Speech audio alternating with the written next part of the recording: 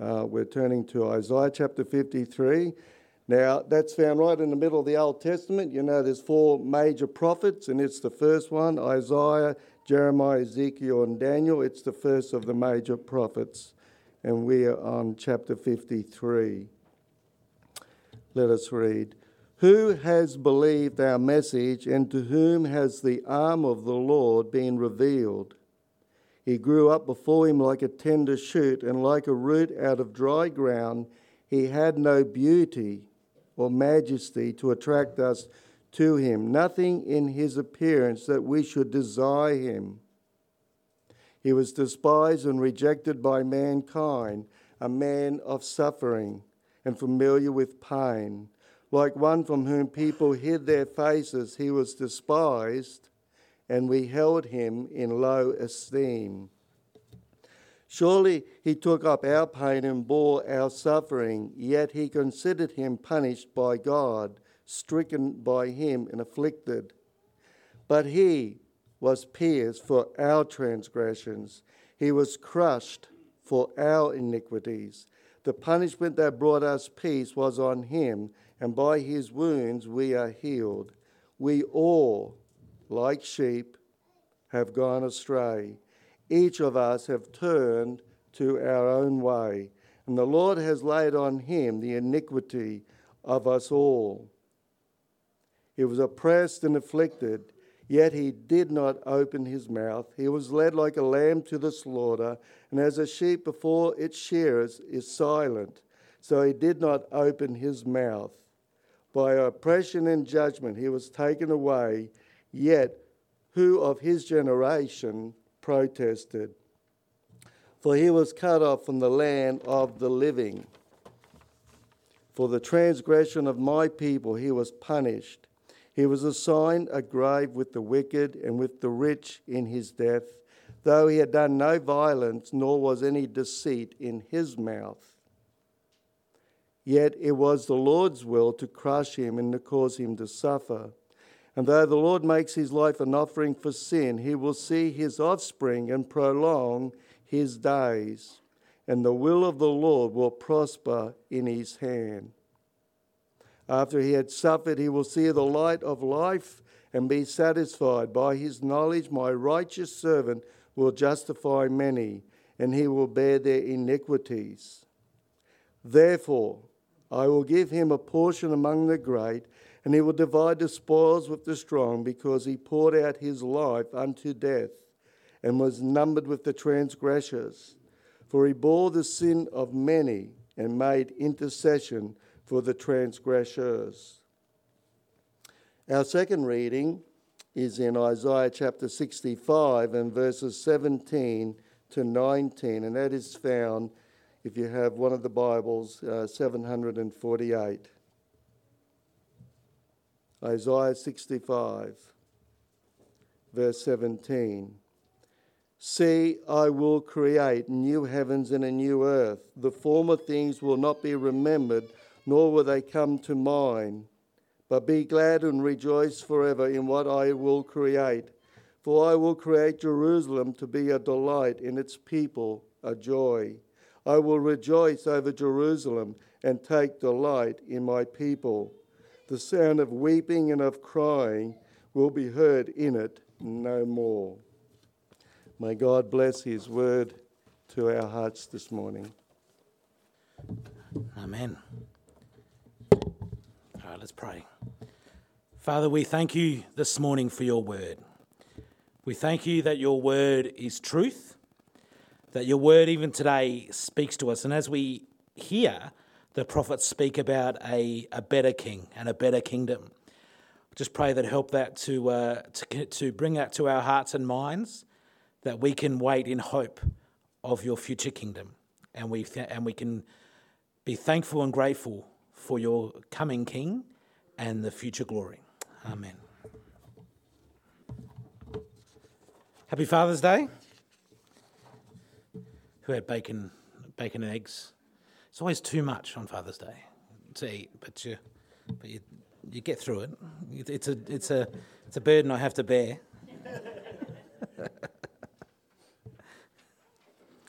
few months ago, many of us witnessed the coronation of King Charles.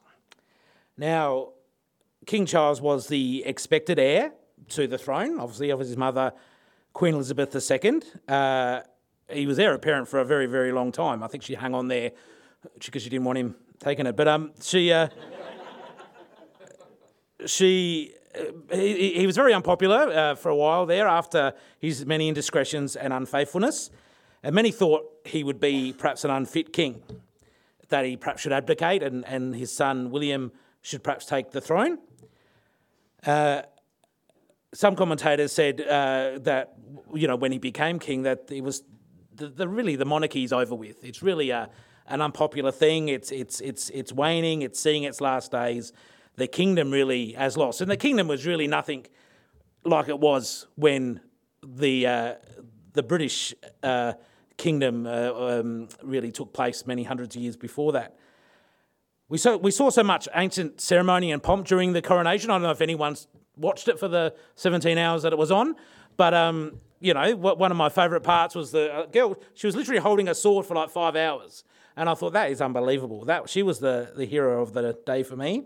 But there was jewels and sceptres and crown, and even a golden carriage. This fairy tale golden carriage that two 75-year-old people rode down the cobbled path with. But we watched, and the nation celebrated the crowning of a flawed king who would not last on a temporary throne that will end. Many kingdoms have come and gone. All monarchs have this in common. They all come to dust. No matter how glorious they appear, they all return to the earth, and kingdoms are lost. Throughout history, there have been magnificent, glorious kingdoms that at the time you'd think that would never fall. But they have. They had all seemed unstoppable, but in the end, they were beaten and destroyed. There was Greece under Alexander the Great. There was Rome after it. There was Assyria, Persia, and Babylon before it. All have fallen. All are in history now. All are just in history books. They don't exist. They're to be dug up in sites. They are not current. And we don't know what happens to this current feigning empire, whether it will be eventually just go, but it's definitely just a show now, not really a reigning monarchy. But Scripture reminds us that we all people are like grass, and all their faithfulness is like the flowers of the fields. The grass withers and the flowers fall, because the breath of the Lord blows on them. Surely the people are like grass. The grass withers and the flowers fall, but the word of the Lord remains forever. So what about the kingdom that was promised by God? Well, before we look at that, let's have a bit of step back in history as we've been covering this series and this very quick overview of Scripture. Let's have a look and see where it started. So when men fell, God gave that promise to the seed, that the seed of the woman would crush the head of the serpent. 10 generations later, God protects his chosen servant Noah and his family in an ark from the waters of judgment on the earth. From Noah's son Shem's line, we come to Abraham, who, out of a pagan nation where no one sought after the living God, God chose a man and makes a covenant promise with him. He says, "Look at the stars, so your descendants will be." As God promises to make him into a great nation, and through him, all the nations of the earth will be blessed. Abraham's grandson Jacob, whose name is Israel, has 12 sons. And his son Joseph, who was sold as a slave into Egypt, a pagan, idolatrous nation, but where God's people are kept safe from a famine. 400 years later, then God raises up Moses, who he saves from slaughter in a tiny ark that is put against the reeds. Through Moses, God brings his people out of slavery through mighty signs and wonders. They're in the wilderness. God gives his people the law, and they about to enter into the promised land.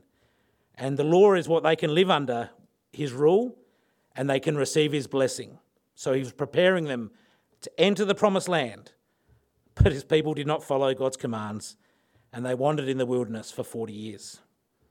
Under Joshua, though, Moses' successor, they enter the land, and they have the land, or most of it anyway. But God's people are rebellious, and they chase after idols, and they do not obey God's laws. God raises up judges to judge his people, and then a king is chosen, finally a man after God's own heart.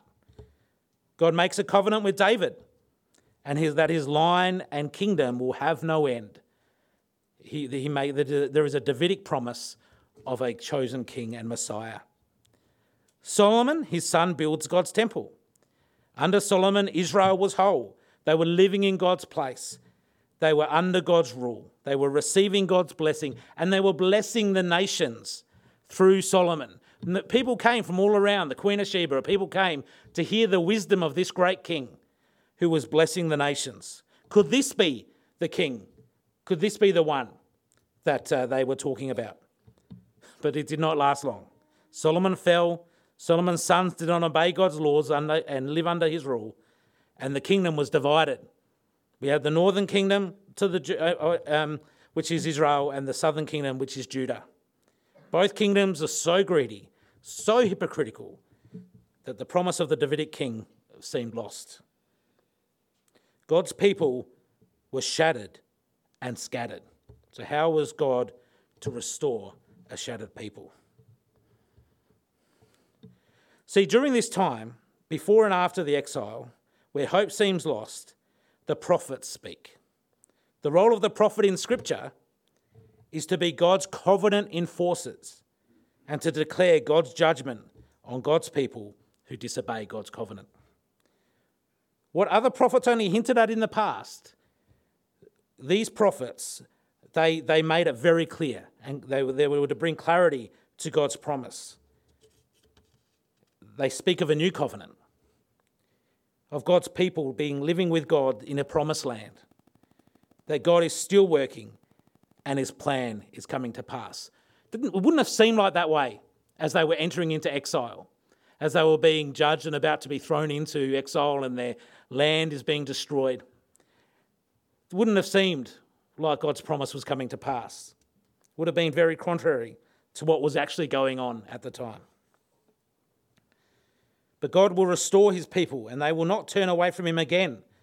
The prophets promised that there was a serpent crusher in the line of David and that this serpent crusher will be made manifest. Let's look at a verse in Ezekiel 36. Ezekiel, as Shane said, is one of the major prophets there. It's in the middle somewhere. I don't have the page number. That's all right. It's after Jeremiah, Ezekiel. Ezekiel 36 to 27. 26 to 27. It says, I will give you a new heart and put a new spirit in you. I remove from you the heart of stone and give you a heart of flesh. I will put my spirit in you and move you to follow my decrees and be careful to keep my laws. Let's flick back to Jeremiah 31. A couple of verses there, 31 to 34. The prophet says, the days are coming, declares the Lord, when I will make a new covenant with you, with my people Israel, and with the people of Judah. It will not be like the covenant I made with their ancestors, when I took them out of by the hand and led them out of Egypt, because they broke my covenant, though I was a husband to them, declares the Lord. This is the covenant I will make with the people of Israel. After that time, declares the Lord, I will put my law in their minds and write them on their hearts. I will be their God, and they will be my people. No longer will they teach their neighbour or say to one another, know the Lord, because they will all know me. From the least of them to the greatest, declares the Lord, for I will forgive their wickedness and will remember their sin no more. What an amazing promise spoken in the midst of turmoil and exile, that God will blot out their transgressions. He will remember their sin no more. They will be his people and he will be their God forever. How can God give his people new hearts and blot out their sins? The temple sacrifices couldn't do it. For hundreds of years, that it didn't work. They still fell away from God. They still turned in their rebellion. But to restore a shattered people, a servant king must be shattered. Throughout the Old Testament, we see that God's people fall into God's judgment because they were disobedient, but will live under God's blessing if they were obedient. That was the type of covenant that God had with them. For God to remain faithful to his covenant promise, he needs to judge his people for breaking the law. He is a holy God. But the ultimate goal is to bring his people under his rule and in his place receiving his blessing. His judgment cannot be the end of his dealings with them. The pattern of unfaithfulness must be broken. As we have seen, though, man cannot keep their end of the bargain. Man cannot keep their end of the covenant. Isaiah tells us of a coming king, but he is not like the king they expected. This king is faithful. Not like Solomon, not like David. This king is faithful, not like the kings of the past. Isaiah depicts the coming Messianic king as a servant, not what they expected indeed. The king is a servant, the lion is a lamb. Let's read in our text verse 13 of Isaiah 52. Behold, my servant shall act wisely. He shall be high and lifted up and shall be exalted. God's servant here succeeds in the task. He is obedient and faithful when God's people are disobedient and unfaithful. He acts wisely in faithfulness to obey God's law. But he is faithful in so much more than that. He is faithful in the task. There is still judgment due on God's people who have constantly broken his laws. Now for Judah, that was exile. They were about to go into Babylon. But that cannot be the only thing that the prophet is talking about. Exile does not remove the stain of sin and disobedience. So we come to one of the most famous passages of our faith in Isaiah chapter 53 from verse 4. Surely he took our pain and bore our suffering. Yet we considered him punished by God, stricken by him and afflicted. But he was pierced for our transgressions. He was crushed for our iniquities. The punishment that brought us peace was on him, and by his wounds we are healed. We all, like sheep, have turned astray. Each of us has turned to our own way, and the Lord has laid on him the iniquity of us all. There's a very severe lack of superlatives. Words are simply absent to convey how the God of the universe, most deserving of all majesty and praise, became a servant, chose obedience, chose a lowly status. What a worthy king, becoming our substitute, taking our place. Here we see the Messianic king take the punishment that was due to us because of our disobedience, and in exchange, what do we get? We get the blessing. We get what he deserved for his obedience. We get that. The punishment that brought us peace with God was on him. Can you see? God's promise is coming to pass here. What Jeremiah and Ezekiel were talking about, God is fulfilling. Where God's servant will take on the sins of his people and bear their punishment, and in exchange, God's people are reconciled back to the Father. Let us read verses 10 to 12 of Isaiah 53. Yet it was the Lord's will to crush him and cause him to suffer. And though the Lord makes him an offering for sin, he will see his offspring and prolong his days, and the will of the Lord will prosper in his hand. After he has suffered, he will see the light of life and be satisfied. By his knowledge, my righteous servant will justify many, and he will bear their iniquities. Therefore, I will give him a portion among the great, and he will divide the spoils with the strong, because he poured out his life unto death, and was numbered with the transgressors. For he bore the sins of many, and made intercession for the transgressors. What was the purpose of his suffering? Of this great exchange? To reconcile God's people back to himself. God's righteous servant will justify many and bear the sins of many. No other action could do this.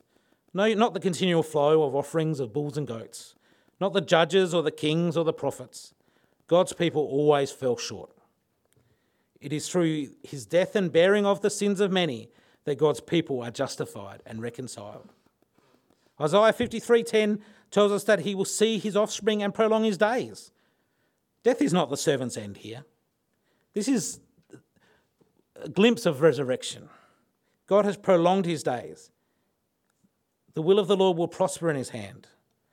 The servant king here becomes the executor of God's will and plan. Verse 11, and after he has suffered, he will see light of life and be satisfied. The outcome, the result of suffering is not defeat, but it's victory. That of accomplishment. But won't God's people just continue to sin and rebel against God? It's been the pattern in the past. Won't this accomplishment just be for naught? We see a glimpse of the promise of that new covenant, of that new heart that God will give his people. Do you see? God has accomplished this completely as the maker of the covenant. God is the maker, the instigator of a promise. But he is the one who fulfills the conditions of the covenant. He is the only one who ever could. He has fulfilled the terms, but his people receive the fruits and the blessings of that fulfilled covenant. What a wonderful truth. So the servant lives, the servant king. And now we can restore a shattered creation. God's people will live under his blessings, under his rule. But even now, as the prophet speaks to Judah, are they really living in God's place? We read the northern kingdom does not return from exile to Assyria. And even when Judah returns, there is only a small remnant that return. The commentators say that about 75% of Israel did not return. Only about 25% returned from exile. So we call that the diaspora, or they were dispersed throughout Palestine. And when we read Paul of Tarsus, Tarsus wasn't Israel. Tarsus was was up there a bit further. You know, when the church grew in Antioch, this was not in Jerusalem. The Jews were scattered abroad. When they came in Acts 2, they came from all around. They spoke different languages. They never came home to their promised land. The promised land promised to Abraham and his descendants seems lost. Eventually they fell under Roman rule, and the land was lost after the destruction of Jerusalem in 70 AD. The promise seems hopeless. So let's read our second passage in Isaiah 65, 17 to 19. See, I will create a new heavens and a new earth. The former will not be remembered, nor will they come to mind. But be glad and rejoice forever in what I will create. I will create Jerusalem to be a delight and its people a joy. I will rejoice over Jerusalem and take delight in my people. Sounds of weeping and crying will be heard no more. Isaiah here is speaking to Judah and using descriptions that they would understand of how magnificent and glorious the new world will be. See, in Judah's hearts and minds, as they sat there in Babylon, they longed for their Jerusalem. They longed to see a flourishing, vibrant Jerusalem full of majesty, full of rejoicing, a delight to its people. It was far from it. It would not be anything near what Solomon had, and it will never be what they dream it to be when they return from exile. As the people sit in captivity, their song is written to us to mourn with them. And their song rings out today, and we can read it in Psalm 137. Let's turn to the 137th Psalm, which was made famous by a Bob Marley song, which I won't sing. I'll just read the scripture. By the rivers of Babylon we sat and wept when we remembered Zion. There on the poplars we hung our harps, for there our captors asked us for songs. Our tormentors demanded songs of joy. They said, sing us one of the songs of Zion. How can we sing the song of the Lord in a foreign land? If I forget you, Jerusalem, may my right hand forget its skill. May my tongue cling to the roof of my mouth, if I do not remember you, if I do not consider Jerusalem my highest joy. Isaiah's prophecy was a comfort to God's people awaiting a return to their land and long to see their Jerusalem. A comfort of rest and return to the land. But the rest from works and of the law. Mercy's favourite verse is so striking here. He came to give us rest. Rest from works. Rest from the law. Rest from our own ability, striving to please God. Rest from all those works. God has accomplished that rest.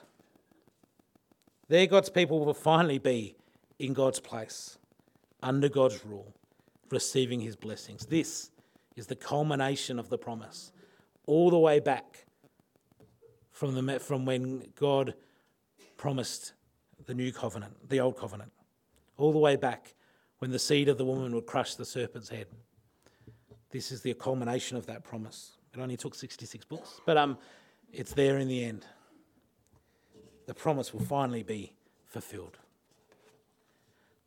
So as we wait for the kingdom, not a fading kingdom, not a kingdom of show and pomp that we saw on television those months ago, of crowns that will fade, but as we live as God's people in this world, how are we to live and respond? The Apostle Peter sums up our current state. You are a chosen people, a royal priesthood, a holy nation, God's special possession, that you may declare the praises of him who called you out of darkness into his wonderful light. You were once not a people, but now you are a people of God. Once you had not received mercy, but now you have received mercy. Dear friends, I urge you, as foreigners and exiles in this world, to abstain from sinful desires which wage war against your soul. Live such good lives among the pagans, though they accuse you of doing wrong, they may see your good deeds and glorify God on the day he visits us. We who were once far off have been brought near to him. We are now part of God's people, this promise. We are part of it. We have received mercy. Over the last few weeks, we have done a very broad sweep of God's kingdom's promise. We can feel lost about where we fit in this plan. It's been another 2,000 years. But God is always active in the affairs of his people. The prophesied kingdom is the kingdom to come, and we're part of that. We too can look forward to that new place. But while we wait, we live as God's people here. Let us pursue godliness in a time of godlessness. We are Christ's ambassadors. We preach that message of reconciliation to the world. As Israel was a light to the nations and a blessing to the nations, we are that light today. We are that light to the nations. Let it not go dim. Let us pray. Father, we thank you for your promise, your prophesied kingdom, your promised kingdom. We thank you that you have accomplished reconciliation from us to you, that you kept your covenant, that you fulfilled your covenant, and that we receive the blessings of your promise, that we are at rest with you. Our spirits can have rest. Thank you that you love us and that you have called us. And we just pray that you help us to live like your people on this earth, to live like your light in such a dark place. Help us when we struggle to cling to you and your word. And we just pray that you be with us this week. Amen.